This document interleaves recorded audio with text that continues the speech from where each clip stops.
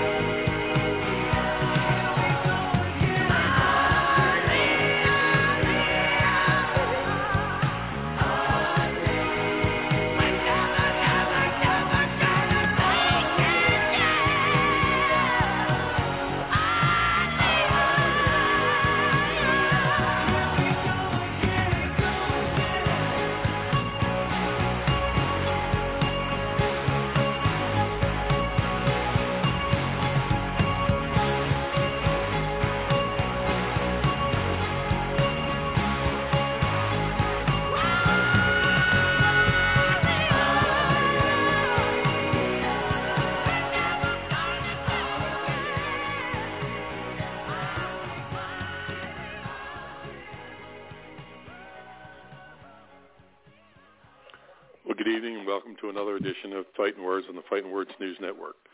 Fightnwords is brought to you each and every night of the week in grateful appreciation to the men and women of the United States Armed Forces, the men and women police and fire services, and those great people out there each and every day fighting to keep us healthy from COVID. And that's the doctors, the nurses, the auxiliary people at the hospitals, the EMTs, and all the first responders. We absolutely appreciate each and every one of you. Tonight, I'm going to start the program with a little note, much happier than some of the notes that we've started with. On the 13th of this month, Mr. Caden J. Carroll will become a full-fledged teenager at 14, and he's rip-roaring and ready to go. And God help Casey, she's got now 4 teenagers. With Trevor be coming out of that, he's going to be 20 this year. But 3 of the boys are working full-time, as well as going to school. And Caden is was my sous chef on Easter, he helped us. We had a brunch because some of the boys had to work, and he was my sous chef and did a heck of a job. So, Caden, happy birthday. Well, Z, I know you did. You're making a special effort tonight to be with us, and I really, really appreciate it. Bob is not only our MMA aficionado, he's also our fishy aficionado. Bob, you want to talk about your big catch today? Oh, yeah. It really put, we're pursuing the sailing thing, and, everyone knows that. We went out sailing today with my daughter and her, we'll just call all our family out today, and threw the pole in, and I don't know, had about a 4 or 5 inch size bait fish down there, and apparently another fish about the same size thought that was a good enough meal and came up and bit the second hook, and I pulled it in, and I had 2 little 4 inch, 4 or 5 inch little bait fishes. Oh, the wife's giving me at least 7 inches. All right. So I like when she adds inches. So apparently it was a whopper. Hauled that in. So the Pacific Ocean is fished out for the day. Everyone just reel it up. Hi. Welcome to the show. Have a question for you. Greetings all. Yes, sir. Did you happen to see the Algieri Povetkin fight? Oh, that fight was years ago. Yeah, I absolutely remember that fight. He just outmaneuvered Povetkin. Povetkin obviously was a tremendous pressure fighter. Both guys are retired now. Algieri's actually been kind of one of the go-to guys among boxers as a nutritionist. He was a nutritionist for Danny Jacobs. So he's been doing that. Povetkin has been teasing to come back for the last 4 or 5 years, but he's yet to make the move. Yeah, they had the review of the fight, a rerun, I should say, the fight today. I don't know if you'd seen that or not. But I absolutely saw that was entertaining, very entertaining fight. Yeah, and Chris Algieri actually had to survive a heck of a first round and a very, very swollen eye for the fight. Yeah, he did, didn't he? Yes, he did. Yeah.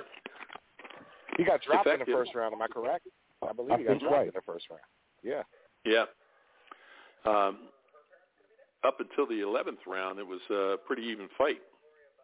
But Algieri came on in that last round and just proved himself to be the better man at that point. But, I personally didn't think the fight was as close as the cards indicated. I never felt that way. I thought I thought it was extremely highly competitive, but I thought Chris Algieri won pretty convincingly, pretty clearly. But at the time, going into the fight, Provetnikov was the house fighter. He was the guy, and I thought he got the benefit of the doubts on the cards to make the scores appear close. But I thought Chris Algieri won his fair share of rounds pretty clearly. Yeah, the other fight that was live this afternoon was Bonnie Bridges against Shannon Sweet Baby Courtney.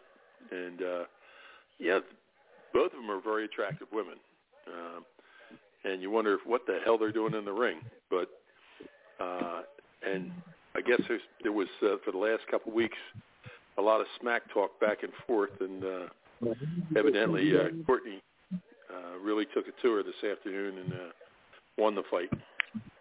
I don't know if you guys had. No, I didn't see that. Was that over in the UK? Was that on the Conor Ben Samuel Vargas undercard? I didn't. Yeah, I didn't see that fight. I stopped working for a second to catch Samuel Vargas Conor Ben, but I didn't get a chance to see the undercard. Yeah. All right. Now you know I'm going to ask this question because he's your. What happened to the Jackal last week? Oh, Jamel Herring. That's funny. I was really 50-50 on that fight. The big thing going in was that Carl Frampton is not a 130-pounder. He made his bones at 122. He had some good wins at 126, but he was undersized at 126. You know what I mean? And that's where he all of a sudden lost to Josh Warrington, who just got destroyed by this unknown Mexican kid. But he lost to Josh Warrington. At 126, he was stretching the limits of his weight. That was probably his maximum weight class. He went to 130 because he wanted to be the first Irishman, I should say, to win 3 titles. And he chose the guy that is perceived. Jamel Herring was perceived as the most vulnerable titleist. Even though he has tremendous height and reach for the weight class, he was perceived as the most vulnerable titleist at that weight. So it was a strategic chance Carl Frampton was taken, but ultimately he couldn't close distance. The funny thing is, I'm watching a fight. About 18 seconds, I think it was exactly 18 seconds before he got dropped, I said to myself, he's going to sit Carl Frampton down. I saw it coming. I said, he's going to catch Carl Frampton with a straight left, and he's going to sit him down. And sure enough, he sat him down. Now, the next round when he caught him with the uppercut, I didn't think Carl Frampton was going to get back up. So kudos to Carl Frampton for being tough and for trying. But at this stage in his career, he's a little longer in the tooth. He had planned on retiring, he said, no matter what happened. But at this stage in his career and at that weight, it was a big ask for him to beat a Jamel Herring. Yep. One of the most dangerous. Go ahead. One of the most dangerous things in boxing is when an older guy is moving up in weight. And what it tends to happen is the older guy is the one with the bigger game. And he usually goes up to weight to fight one of the premier guys. And 9 times out of 10, you're going to have a younger premier guy in front of you. And that there, it becomes, a bit dangerous because it's always that one day that, the guy's going to come in and just not going to be quite as, that you're going to, those skills are going to erode to the point of where you could be getting damaged. What's interesting about what Zito is saying is Jamel Herring chronologically is actually older than Carl Frampton. Carl Frampton's 34, Jamel Herring's 35. Jamel Herring's older than Frampton. However, in boxing years, he's a lot younger than Carl Frampton. He's a lot fresher than Carl Frampton. Carl Frampton has more wear and tear on his body in boxing years. So Zito's right that Carl Frampton was the older fighter in experience and in boxing years. He thought his experience would actually win him, but chronologically, he was actually the younger fighter. Yeah, all right, Bob, you've been very quiet out there. I'm here. He's ready to talk about Holland Vittori. That's what he's ready to talk about. Yeah, I know that. What do you think? Holland's story? Yeah. Did you watch it? No, you were on the boat. You didn't see how, the UFC had a main card today that started at 3. Yeah, we were me and Frank were talking about that today, and or before the show started. Like, I don't know if he's doing like a pay-per-view over in Abu Dhabi. Like, I get when they have the fights over in Abu Dhabi, we have like 12 o'clock start times for the UFC. So, but why when they're at the UFC Apex, they're going to do like started at 10 a.m. Like, that just throws off all the fighters' times. Everything, right? Everything. So yeah, they and then Vittori versus Holland, I guess he got the decision. I think Kevin Holland's been around for a while. He might be on that chopping block. Couple fights before them, Smiling Sam Alvey lost to a submission. So that was a brutal submission too. Brutal choke. Oh, I didn't see it. Yeah, I was on the boat. Oh, really? Yeah, I was able to stop and watch some of the main card. Brutal choke. Brutal. Okay. I mean, he hurt him on the feet first. And when Alvey tried to scramble and go for a takedown, man, he put a choke in on him. Just put him straight to sleep. Brutal. Yeah. So, again, no clue why he had a 10 a.m. start time for the early prelim, but they started early. I mean, 8:30 in the morning. I mean, these guys are having breakfast or doing their morning run by then, maybe. They're not used to just, competing at 8:30, 9 in the morning. But what I do know is the main card came on ABC. So you remember back in the late 70s, early 80s, they would have the live boxing. I remember watching Muhammad Ali fight somebody on Saturday afternoon boxing, Worldwide Sports. So they had it on ABC at 3 o'clock. So maybe they're trying to reintroduce that from a mixed martial arts perspective. That's the only thing I was thinking, because I woke up this morning, I have all my day planned, and I go online real quick and I say, let me see the start time of this card, just to see if it's a 10 o'clock start time or 8 p.m. Who knows? A couple of days ago, I see 3 o'clock. I call Zito, and I'm like, hey, dude, if you want to watch the fight, it's at 3 o'clock. You know what I mean? So, and that's 3 o'clock East Coast time. That's Eastern Standard Time. So it's 12 o'clock your time. Yeah. Early prelims start at 10:30 this morning, West Coast time. So that's early, man. But hey, you gotta do what you can do to get on the box of Wheaties. So whatever. That's right. Yeah. I mean, it's fun. Yeah, but then last week was good too. I mean, last week was the UFC 260. That was a pretty good card. Early prelims. Bunch of cool stuff. But we had Marc-Andre Barriet versus Abu Azaitar. That Azaitar looked super tired first, second, third round. I think it was his debut. Welcome to the big leagues. All I got to say to him, you got to come in with some cardio, Bubba. A couple more decisions. And then we got into Khabib's buddy, that Abubakar Nurmagomedov, I can't pronounce it, Nurmagomedov, whatever, against Jared Gooden. The cool part against Abubakar is, he's trying to do that Khabib thing too, and he's phenomenal on the ground, so that's always his go-to. But for the first 2 rounds, he kept it on his feet and actually beat the guy on his feet. And then in the third round, just took him and ground and pounded and took him down and manhandled him. But then working our way forward, a couple of KOs. Jamie Malarkey. Jamie Malarkey got KO'd. I'm sorry, these names, I can't go for it. Malarkey. Yeah, it's like a bunch of malarkey. Yeah. And then Sean O'Malley got a KO on Thomas Almeida. Sean was on point, 86 significant out of 91 strikes thrown. When Almeida only landed 25 of 71. 2 knockdowns, man. This was brutal. The other guy just didn't have the hands to compete. Then we get up to the top there, and the new heavyweight champion, Mr. Francis Ngannou, right? Ended up taking it to Stipe Miocic, 52 seconds in round 2. Big boom, big kaboom. He's down and out. And again, Ngannou, just like we were talking about, he doesn't want to go for the trilogy. He wants to go right after John Jones.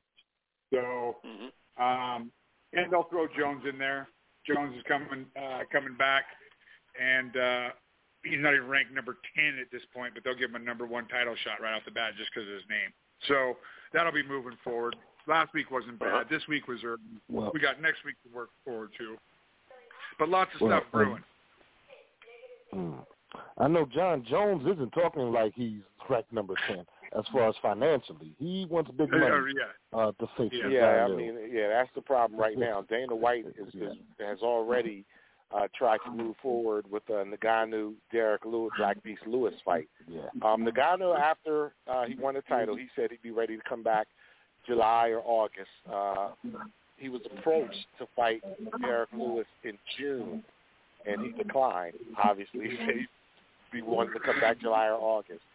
So that looks like if the financial situation is not straightened out between John Jones and the UFC, then you will probably, in fact, you will absolutely see Ngannou in the cage against Derek Lewis in a rematch of their stinker from a few years ago when Lewis was a few years back, gun and lung shy after the Stipe loss. So that's what's going on. And that's a fight right now that I think would be extremely hot in the heavyweight division. Yep. And again, they're just going to go for the money. I mean, instead of set up the trilogy, no one really wants to see that right away. They'll save that on the back burner, put this one forward because John Jones is arguing about getting paid. And then, then they'll always have the Jones thing to come right out of the woodwork at any given time. They'll save the trilogy against Miocic. After Stipe has to fight one or two guys or something, I don't know. But we'll see. And Ngannou, if he goes ahead and beats Derek Lewis, he basically cleared out the top 5. The only guys he would have left would be the guys that are kind of coming up, which is Cyril Gane and Alexander Volkov. Like, those are the only guys left. He's basically beating everybody, kind of like Marvin Hagler. He beat everybody on the way to the title. So, literally the only guys that would be left if he were to go ahead and fight and beat a Derek Lewis would be a Cyril Gane or a Volkov. And the fact of the matter is John Jones is the biggest fight out of all of them, financially and event-wise. That's why Ngannou really likes that fight. Legacy-wise as well. So. Okay. Well, let me ask you on Bellator 256, you got Bader and Machado. What's your thoughts on that one, Bob? So that came on last night. Yeah, I watched it last night. Yeah, it went exactly like the fight today with Colin and Vittori went. The striker came out pretty quick and aggressive. Machida had an awesome first round. By the middle of the second round, Ryan Bader said, "Hey, you know what? I'm a Division A1 wrestler," and that was the fight. Took him down and basically for the rest of the fight just kept him down. Same thing that Vittori happened with Holland. Holland came out at the beginning of the first round, looked pretty good. By the end of the first round, he was on his back, and that's the thing. Machida at this stage wasn't able to neutralize the wrestling physicality. I was actually surprised that Bader wasn't able to stop him, so I credit Machida for sneaky defense and toughness. But he was lighting Bader up on his feet until Bader took him down, and that was that. Yeah, Machida brings that Shotokan karate to the table. You know what I mean? He's one of those. I mean, I go over it all the time when you've got, I guess, that L stance. Your heels are on a straight line. There's no side to side balance. But they're more, just for that frontal assault. But man, they can throw some serious axe kicks, some question mark kicks. I mean, Machida is a great stand up fighter. But again, you get, it's a fish out of water. They call it MMA, for a reason. You gotta have a little bit of both. I was okay on the ground when I got there, but I had zero takedown defense. I was horrible at that. But I prefer everything on my feet anyway. So that was always me trying to fight and get back up, or if the submission was there, it was there. But again, you gotta kind of be well rounded because you got these phenomenal strikers that go in with no ground game whatsoever, and they can make an exciting fight and work their way up. But somebody's going to get them on the ground. I mean, it just comes down to it. Those wrestlers like back in the day, you had the jiu-jitsu. I was walking like UFC 1 through 10 the other day, just on UFC Fight Pass there, and seeing some old stuff, and Gracie did great on the ground, showing everyone the jiu-jitsu. Then the wrestlers came in and accommodated. It wasn't until my coach, Maurice Smith, went out and knocked out Mark Coleman and stuff and put the strikers back on the map. Then it was kind of the well-rounded thing. But, I mean, if you don't have a good ground game and you go against a wrestler, it's like all of our fans out there, we get a lot of questions all the time, like, what's the best, martial art for my 6-year-old to go into? Well, if your 6-year-old's got discipline issues, send them to karate and stuff like that. Then get the yes sirs, the no sirs, the bowing down, the respect. You don't want to, you don't want to teach them, submission attempts and stuff at 6 or 8 years old. Not if they're crazy. Not at 13. Yeah, might as well give it a loaded gun. You know what I mean? But for all of our parents out there, just get your kids in school wrestling. It's a great place to start. Great place, great fundamentals, because wrestling will keep them safe going out through the rest of their lives. And then after that, branch into the stand-up boxing or going to jiu-jitsu, something like that. But, wrestling, I think, is a great base for anyone to start in. Mm-hmm. Do you guys remember when Machida first knocked out Rashad Evans, won the title, and because his style was so elusive, they said the Machida era had begun. And then he fought Shogun Rua. And and that's one of my that is one of my favorite fights because I studied Muay Thai. And, you talk about that bladed stance, that L stance. And Shogun, instead of retreating when Machida would dart in, he would collapse. He would tighten up and leg kick. He would collapse the pocket and leg kick. So, it's funny because the one thing that this whole experience of mixed martial arts has told you is that there's always a counter. There's always a counter to the different arts. Wrestling, to me, and I think everyone knows this, wrestling is the dominant art to a lot of times dictate where the fight takes place. But you get a guy who has developed that anti-wrestling, like a Chuck Liddell when he was in his prime. Couldn't take him down. Could not take him down. Well, then all of a sudden, it was a striker's world. And just the way, you talk about Maurice Smith knocking out Marco Coleman, that was the beginning of the evolution of the anti-takedown defense and keeping it on the feet and recognize that, you know what, all these wrestlers are going to throw a big right hand and shoot a double leg. You know what I mean? So it's been really interesting being the age we are and for us watching it develop. Bob, for you being a part of its development. I think it's awesome, man. Yeah, I appreciate that. Yeah, because I love watching how the sport has grown in just the years. Because, like, I remember seeing the first couple of UFCs and then seeing Kimbo holding Hoist's hair and stuff like that, or Hoist holding Kimbo's hair. That was actually... Yeah, it was like the day after that is when I went out and shaved my head. Like, ain't no one doing that to me, because I came out of the country with a straight mullet, business up front, party in the back. I was ready to go, That's what they call the mullet.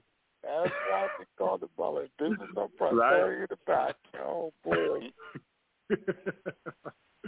So, yeah, it's great to see the evolution. And then the Boxing Commission got in and broke it in. That's why, these up-and-comer fighters these days complain about, a pro fight being five-minute rounds, or their debuts being 3-3s or, 3-1s.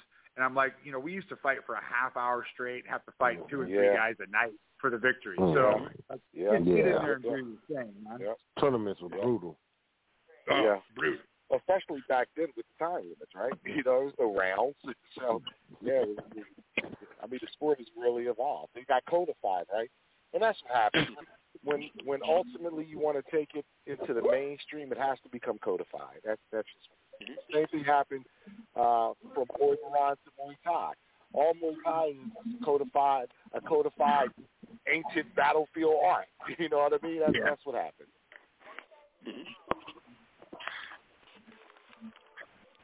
Hey, Bob, what do you think of Valerie Lourdes coming up on Bellatore? Yep. Well, she's coming off a KO victory on her last fight. I don't think she's fought in a year. What a doll face! 22 years old.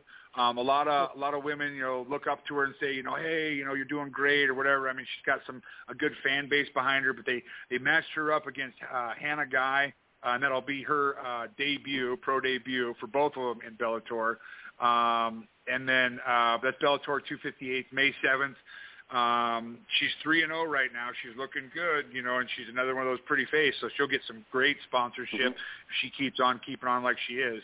But yeah, it's always great to have a good role model in either the guy or girl division, versus someone that's, running people off the road and, pregnant ladies and stuff like that, or smashing old guys over whiskey bottles. Talking about Pico Graham, John Jones himself.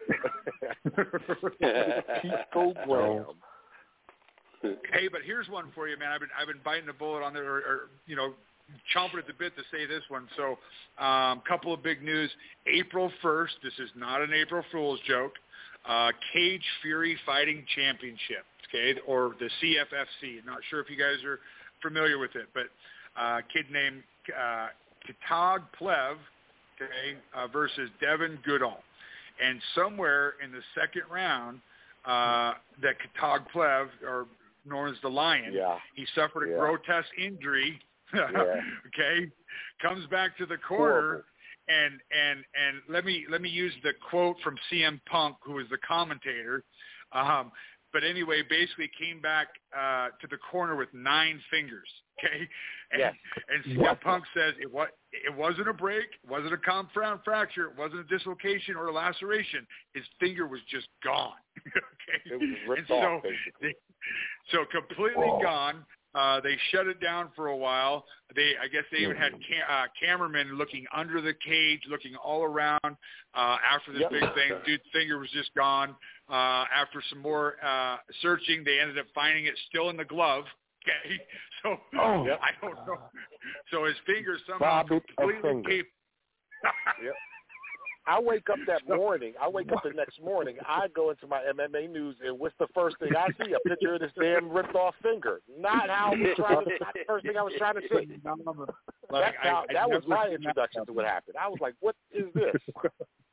The finger in the glove. Oh, hilarious! I mean, not hilarious for him, but looking out like that's kind of great. I accidentally saw it. I haven't seen it since. I accidentally saw it the one time, and I haven't seen it. That fine line between comedy and tragedy. It's a very thin line. That was just nasty. Yeah. So, and then in other good news, our buddy, coached by Matt Hume, won FC or won championship. Demetrius Johnson just got his first knockout. Well, he got knocked out first time ever by Adrano Marant. Yeah. So Demetrius says he's in no hurry for a rematch. I did not get to see it. No, Ty. It's good. So the one thing about one is they have this rehydration clause, right? And so guys are only allowed to dehydrate so much and cut so much weight. It's like this. They have this little funky system, right?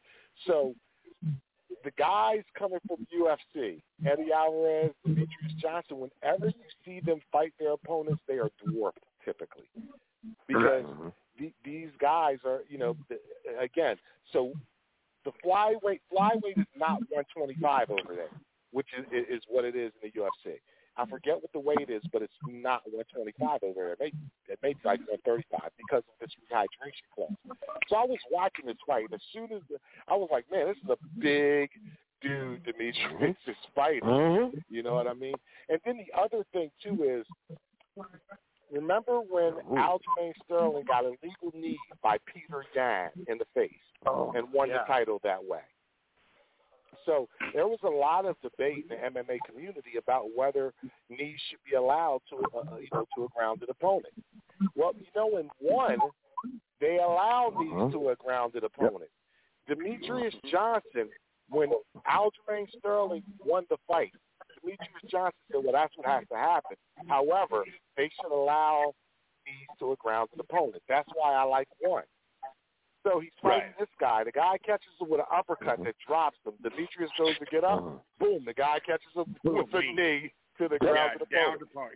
After the fight, they asked Demetrius Johnson. He said, I still like the rule set, though. He said, I still prefer this rule set. But, he got knocked out in the second round. And Eddie Alvarez lost by disqualification. Repeated strikes to the back of the head. Talking about the kick, there is a big push both in the trades and within the association to try and cut that out because they thought that Yan kick was so nasty. So I don't know whether that gives much bearance to it or what, but it sure looks like. Well, it's completely illegal and it's completely illegal in the states, and I forget what the codified rule book is called for MMA in the states, but it's completely illegal in North America. One is a Japanese promotion, so it's Japanese. I was thinking Chinese, but one is Thai. It's a Thai promotion, I believe. Yeah, one is a Thai promotion. So one in East Asia, they have a different rule set. Right, so knees to a grounded opponent are legal. And Pride, they had stomps. They do similar to Pride, you know what I mean? Yeah, I remember that. And I think at one time, I don't know if they still have it, but they used to allow soccer kicks. Yeah, I thought they did. I think they might have still have. Do they still have it? I think I read something about that with Demetrius That Johnson. was old school pride. You could straight soccer kick a dude when he was down. That was crazy. Yes, I don't know about one. One either still has soccer kicks or they had it until recently. So, yeah. It's just a different rule set over there. They go by different codified rules. So. Hey, Ty, Top Rank is trying to take its show on the road. They've got an event set up in Vegas where they're setting up a bubble type operation for Jose Ramirez and Josh Taylor and Devin Haney and Jorge Linares. What's your thoughts on both those fights? First of all, those are both fantastic fights. Looking forward to both of those fights. For Haney, it's his first true step up. He's taking on a grizzled veteran who he was supposed to be in Yuriorkis Gamboa.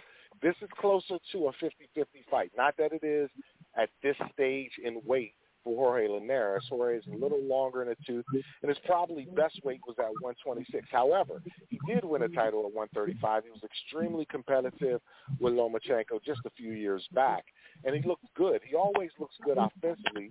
Jorge's problem is he's just a little – he's always just been a little not durable, just not durable. That's his problem, his durability. And the big thing for him, though, is Haney's not a big puncher. Haney's best punch is the jab.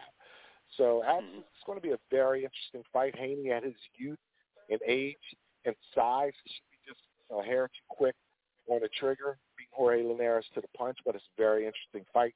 The Josh Taylor-Jose Ramirez fight is for supremacy. It's really the final of the Super Six, in which Josh Taylor beat Regis Prograis and Hernandez beat Brenchek. But what happened since then is that, the COVID and things changed. So they're finally having that unification for supremacy, the ring title at 140. Josh Taylor is the favorite going in, but you can't count out Jose Ramirez. So both very interesting fights. Mm-hmm. Good. Z? Your thoughts? I definitely agree with Ty with the Josh Taylor and Ramirez fight. Taylor, I favor Taylor, but Taylor has to be careful. Taylor, you're fighting a guy who beat Brenchek, and Brenchek just going back to that as I'm sorry, he didn't beat Brenchek. Taylor beat Brenchek, Zito. I'm sorry. I forgot who Ramirez beat. Taylor beat Prograis and Brenchek. I forgot who Ramirez beat. I'm sorry. No, you know what? Ramirez wasn't in the tournament. Taylor won a tournament by beating Prograis, and Ramirez wasn't in the tournament. Yeah, Ramirez wasn't in the tournament. Taylor and Prograis met in the finals. Taylor won. Ramirez was the top rank. Taylor wasn't at the time. Ramirez was fighting on the side. He knocked out Maurice Hooker, and title. That's how he became the unified title. So that's right. He was in the tournament. I do apologize. I remember. Style-wise, Taylor has to be careful. Taylor's going to have to be careful. With Linares and Haney, we're going to see what Haney's armor is built like a little bit. Because one thing Linares is good at, he's good at touching on his guys. I don't remember a fight where Linares really hasn't touched on his guy, to be honest. He's fought Lomachenko. He touched all over Lomachenko for a little bit. Linares does have durability issues. Always did. He will put hands on you. He will put balls on you. Yeah. Haney, he can be sharp, but he's not a hard-hitting guy. And really, I think Haney would do better against aggression. Size-wise, they match up. To me, they match up kind of evenly. But I think it's a real truth teller, and it's going to be interesting what the cards say to me, because I can see being more even than the cards are going to give on to. Being his Hayne, he's the younger, he's the headlining guy. I could see him getting a little love on the cards and through the announcements and the commentators. Because Ramirez is a guy that if you're not going to put any hurt on him, you're not really going to return. And Haney's not a guy who's, to me, really is going to put hurt on him. So, but we'll see. Fights make people. Tend to agree with you. The thing that's interesting about Josh Taylor and Jorge Ramirez is Josh Taylor is the taller, longer guy, and he fights very well at range. He's a sniper. The thing about Jorge Ramirez, though, is Jorge Ramirez is not the biggest puncher, but he's the kind of guy who puts constant pressure on you and will outwork you and ultimately beat you down. And Josh Taylor's problem with this fight is Josh Taylor is dragged into a slugfest. Baranchik, who's wild and not organized like Jorge Ramirez, was able to drag Josh Taylor to a slugfest. Now, Baranchik paid for it often at times.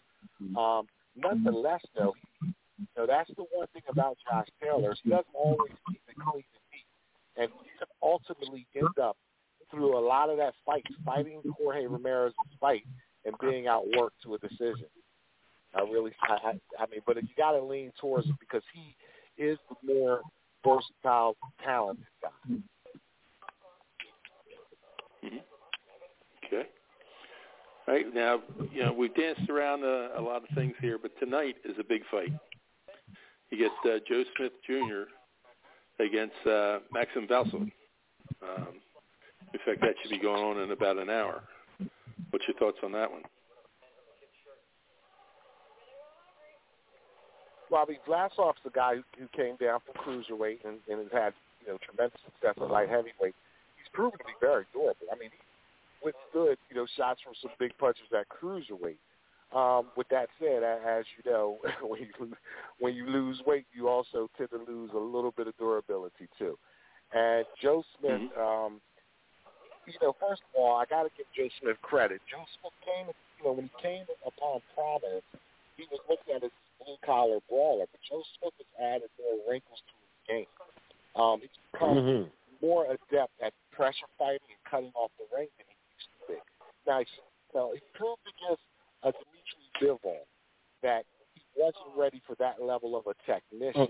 But when he fought Jesse Hart, he also recognized that even though I'm not ready for that level of technician, Jesse Hart's not that level of technician, but he also fought with a more intelligent sense of urgency. Joe Smith had a tendency to kind of stand and wait at times. He stopped doing that, and he started using his gifts. He still fights within himself, and he's still an explosive puncher. He's been on really good form lately. Probably, I would say, Bernard Hopkins was had for 2 years and was kind of past, let's be honest. His best 2 wins of his career have come in the last 2 fights. There's Jesse Hart, who was in his prime, and Elider Alvarez, who's a little bit out of his prime but had just fought for the title. So Joe Smith is really on good form. Vlasov could give him some trouble because, he's a guy who moves and punches at angles and will use his range. But I don't think Vlasov is going to be able to keep Joe Smith off of him or necessarily hurt him. I don't know if Joe Smith stops Vlasov, but I edge slightly towards Joe Smith in this fight. Okay. I like Joe Smith, and I agree with everything Ty said. The problem I had with Joe Smith was his hands and how he threw them. And it may sound crazy, but he threw everything at fastball speed. Everything. Yep. He throws jab, fastball, everything. And what he's learned to do, to me more than anything, to vary the speed and timing on his punches.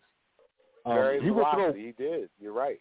And I really saw that in the Elider Alvarez fight, the knockout. And I'm granted, Elider Alvarez, I didn't think he caught the best version of Alvarez, but he still caught a guy, who was credible enough. And Alvarez is dangerous. Joe Smith, his weakness is feet. If somebody can move, then they're going to. If they can move, then Joe Smith is going to have a problem. because one thing Joe Smith does, he's going to come straight at you. And even with the punch variation and anything, he's coming straight at you. I haven't seen Joe Smith really cut the ring off on guys exactly effectively. He's a guy who, with Jesse Hart did not want that contact. As simple as that. I saw the whole fight, and they came from a few exchanges, and Jesse said, I'm not going to stand in there to let anything go against Jeff. And Joe was pretty satisfied with that. He didn't really try to cut the ring off on Jesse. He was bagging rails that way. So, but Joe Smith, he got outboxed by Sullivan Barrera. I like Sullivan Barrera. But Joe Smith, if you can move an inkling and throw jabs and things, Joe Smith has problems. And Glazov can do that. I mean, now at which level, at this way, it takes a punch from Joe Smith. If Joe Smith lands a punch, that could be a problem. If Glazov is disciplined enough not to seek any exchanges, or if he's lucky enough not to get caught, I think he could kind of box his way easily to, not easily, but I think he could box his way to a win on Jeff. A clear victory, at least on the cards. Okay. Hey, Bob, what do you think is going to happen between Jake Paul and Ben Askren's fight? Oh, my God, I'm talking about my favorite guy again. I love this guy. I was looking it up, and they mentioned him as an internet sensation. Okay, I've been alive before the internet came out, and I've never heard of this dude until he started boxing. Okay, so I just can't stand this dude. But anyway, we've covered that. Apparently, he got his start back when his brother fought some dude, and then he got into boxing, and it was two brothers against two other brothers. He beat the younger. His older brother lost to the other one, and he was trying to get to him. But anyway, enough about this Jake Paul. Ben Askren, great wrestler, came over from Bellatore to the UFC, got picked up, and then got sent against Jorge Masvidal, and just got kneed in the face and was over. So, and I was looking that up today. Apparently, Askren retired like a month or two ago. He just gave it up, quit MMA, said he's just done. So he had a hip surgery. Yeah, I've had knee surgery. Still got it back in there. I don't want to hear it. No, he had a hip replacement. Yeah, he's all 20 years old or something. I don't care. Go in there when you've got double knee replacements at 40. Then I'm impressed. Well, you're basically fighting on your knees at that point. But anyway, they're set. I love Ben Askren. Ben Askren, to me, is one of the wittiest guys in MMA. I thought he's just always made me laugh, and I always thought it was funny that he could be so dominant with absolutely no striking. Then he went to the UFC, and I remember the fight with Robbie Lawler, and I was just really impressed with his toughness and his dog determination. And then obviously the Jorge Masvidal debacle happened. And the last fight was against Damian Maia, which was a tremendous grappling match. They just grappled. It was a tremendous grappling match, but you don't grapple with Damian Maia. Eventually, he choked Ben out. Love Ben Askren, but in a boxing match, I hate this. But this Paul kid knew what he was doing when he offered to fight, when he challenged Ben Askren. He didn't challenge Robbie Lawler. He challenged Ben Askren. Why? Because he's going to knock Ben Askren today. He's going to knock Ben Askren out. He's going to beat Ben Askren's ass. Ben Askren's a tough kid, so maybe he lasts the distance, but he's going to get beat up. It's not going to go well to Ben Askren. That's my opinion. I hate to say it. I can't think of any time in life I've hoped to be more wrong, but I think that's what's going to happen. Right, and I'm right there, 100% agree. I mean, unfortunately, this Jake Paul character has got the skills to beat Askren. Askren's not a good striker to begin with, but he thinks because he's been in some fights and he's tough that he can, take all the punishment that this Jake Paul's can dish out and then still somehow win. I don't want Jake Paul to win. but unfortunately, he has the tools to do so. Yeah. I mean, there's this whole mythology, too. There's this myth that because you can take a shot, you're taking shots from MMA fighters with 4-ounce gloves, that you could take a shot from a boxer with 10-ounce gloves. And that's not accurate.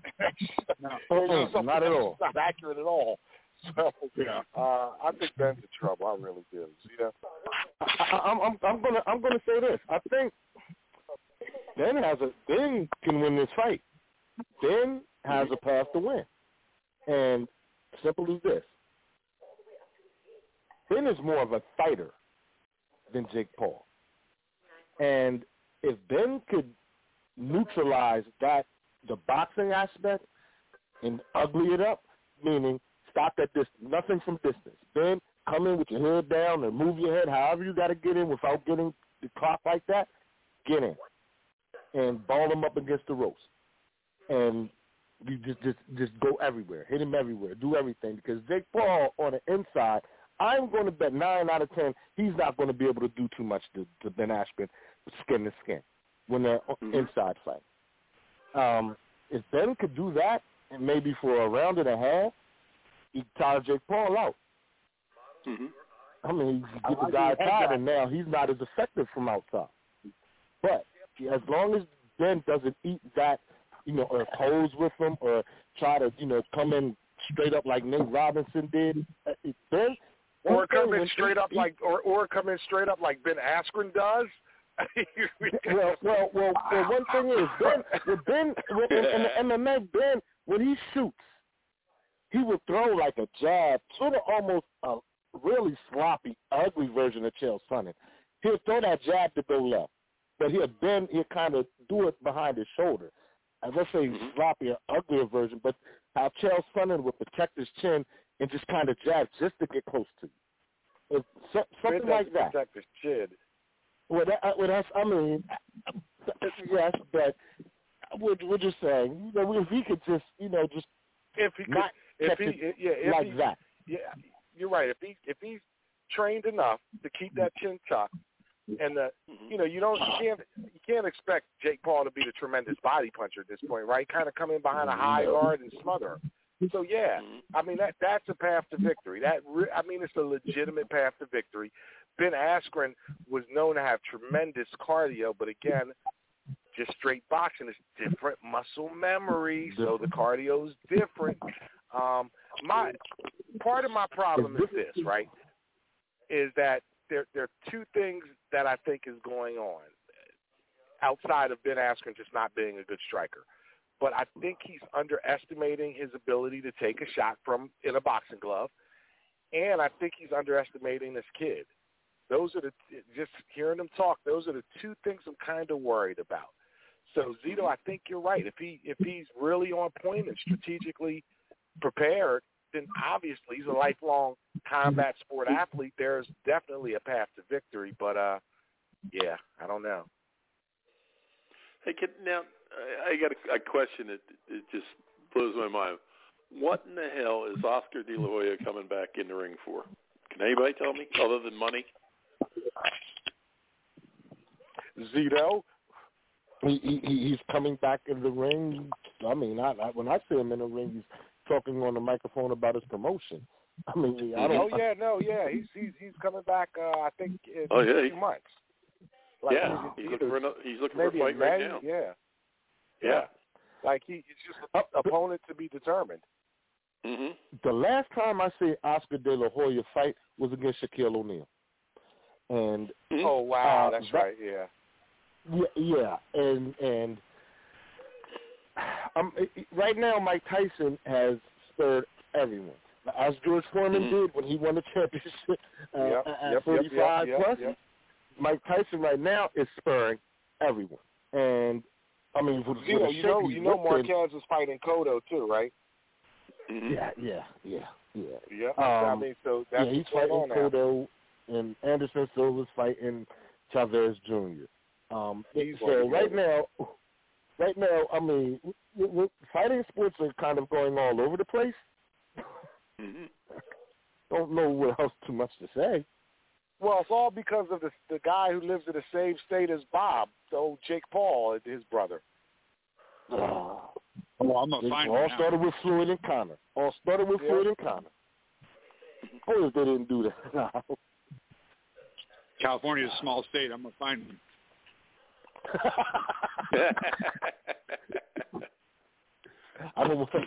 I didn't hear anything. All right. Let's throw something back at Bob now. What's the story on Mackenzie Dern? She had a pretty decent fight. We picked up a $50,000 bonus. She looked good. Mm-hmm.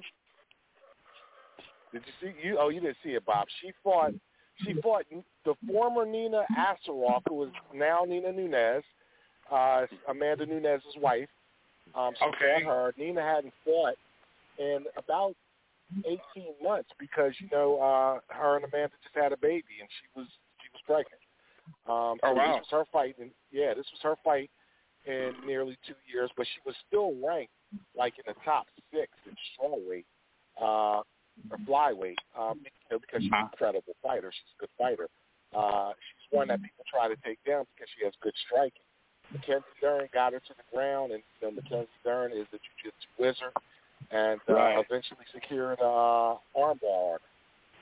Very impressive performance for Dern. But again, Nunes is coming off a 18-month layoff, and obviously had just had a baby.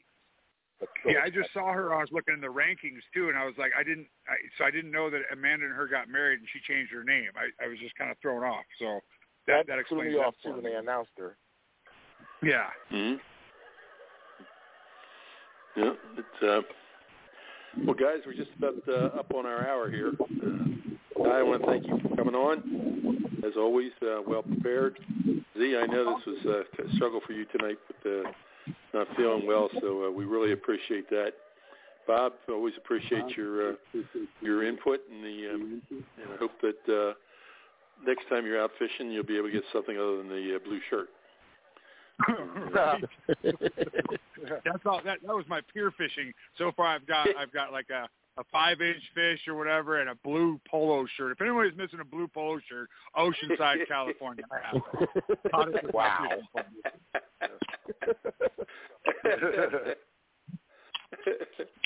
All right, guys. Always a pleasure. Thank you. God bless. Thanks, Bob. Take care. Have a good weekend. Z, you want to lead us out? I sure do. Another wonderful show. I want to thank Bob, Ty, you, Butch. These shows are definitely in memory of Bob, Coach Mel, and Dr. Chris. And if anyone wants to hear any fighting words, please do call. Good. Ty? Bob is our co-pilot. Coach Mel is watching over us. Dr. Chris keeps us laughing. Great being on with you guys. Everybody have a great week and be safe.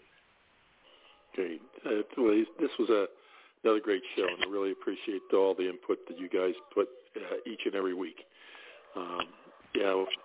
As we're getting to that anniversary date of actually Mel and Bobby coming up very shortly, and sure miss Chris each and every day. He and Dr. Ron and I get jawing some mornings and just start talking about stories of that we know of Chris, and it just that's by the end of the call, there's tears running down my face from laughing so hard. But he was something. Ladies and gentlemen, these programs are brought to you each and every night of the week in grateful appreciation. The men and women of the United States Armed Forces, men and women police and fire services, and the great people out there, the first responders, the doctors, the nurses, the auxiliary people at the hospital, and the first responders that are keeping us safe from COVID. These programs are dedicated to those who've lost their lives in the line of duty. Deputy Robert Anthony Carroll, Patrolman David Curtis, Patrolman Jeffrey Colcap, Sergeant Thomas Batinger, Patrolman Jeffrey Yazowitz, Detective Randy Bell, Detective Ricky Childers, San Diego Officer Mike Henler, Lieutenant Mike Zerba, Newcastle County Police, Patrolman Marco Crispin at Lakeland PD, Chief Al Ogle, Longview Key Police Department, Chief Jimmy Ford, Wilmington Fire Department, Highway Patrolman Alonzo Moses, Philadelphia Highway Patrol, Highway Patrolman Brian Mazzaro, Philadelphia Highway Patrol, Highway Patrolman Brian Murphy, Plymouth Township, PA Highway Patrol, Lieutenant Bob Neary, Philadelphia Fire Department, Sergeant Mike Wilson, Charlotte County Sheriff's Department. Deputy Chief Mike Godwin, Philadelphia Fire Department. Deputy Jonathan Scott Pine, Orange County Sheriff's Department. Patrolman Robert Germain, Windermere, Florida Police Department. Trooper Chelsea Richards, Florida Highway Patrol. Lieutenant Joyce Craig Lewis, Philadelphia Fire Department. Patrolman Charlie Condit, Tarpon Springs Police Department. Hillsborough County Deputy Sheriff Charlie Kotloff.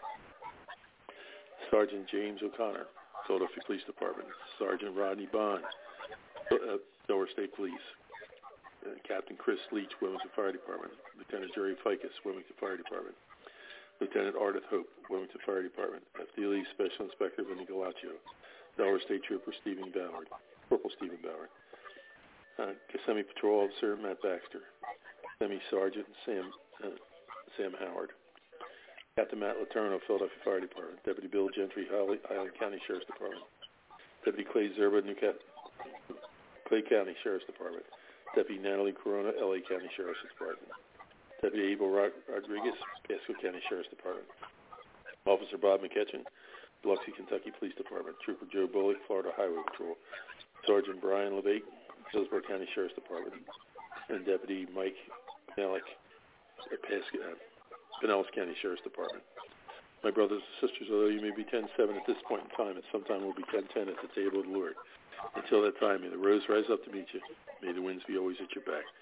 May the rains fall softly on your fields, and the sun shine lightly on your face. Until we meet again, may the good Lord keep you and your family always in the palm of his hand. Good night, God bless, and have a great week.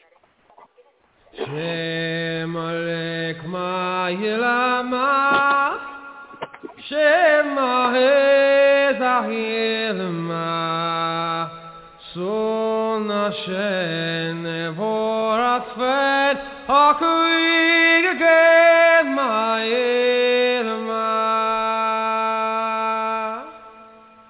Shem Alek Ma'ilama, Shem Ahezahilma, Son Hashem Nevorat Hakuig again Ma'ilma. Grief and pain are all I know. My heart is sore, my tears will flow. We saw him go, I look with you. No word we know of him, my home. Shem Alek Ma'ilama, Shem Ahezahilma, Son Hashem Nevorat Hakuig again Ma'ilma. The proud and gallant Chevalier, a high-born scion of gentle mien, a fiery blade engaged to lead, he'd break the bravest in the field. Shem Alek Ma'ilama, Shem Ahezahilma, Son Hashem Nevorat Hakuig again Ma'ilma. We'll sing his praise as sweet harps play, and proudly toast his noble fame. We'll stare at hand with mind afraid, Tawish and strength and length of days. Shem Alek Ma'ilama, Shem Ahezahilma, Son Hashem Nevorat Hakuig again Ma'ilma.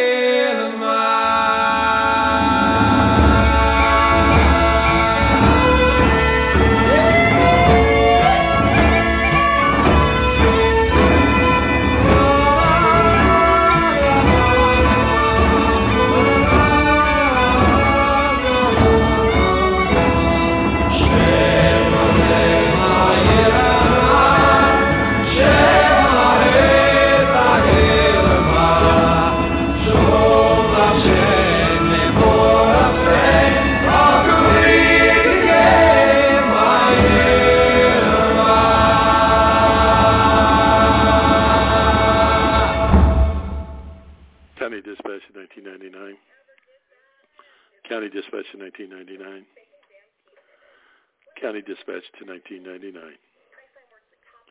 All units be advised, 1999's responded to his last emergency. May God rest his soul.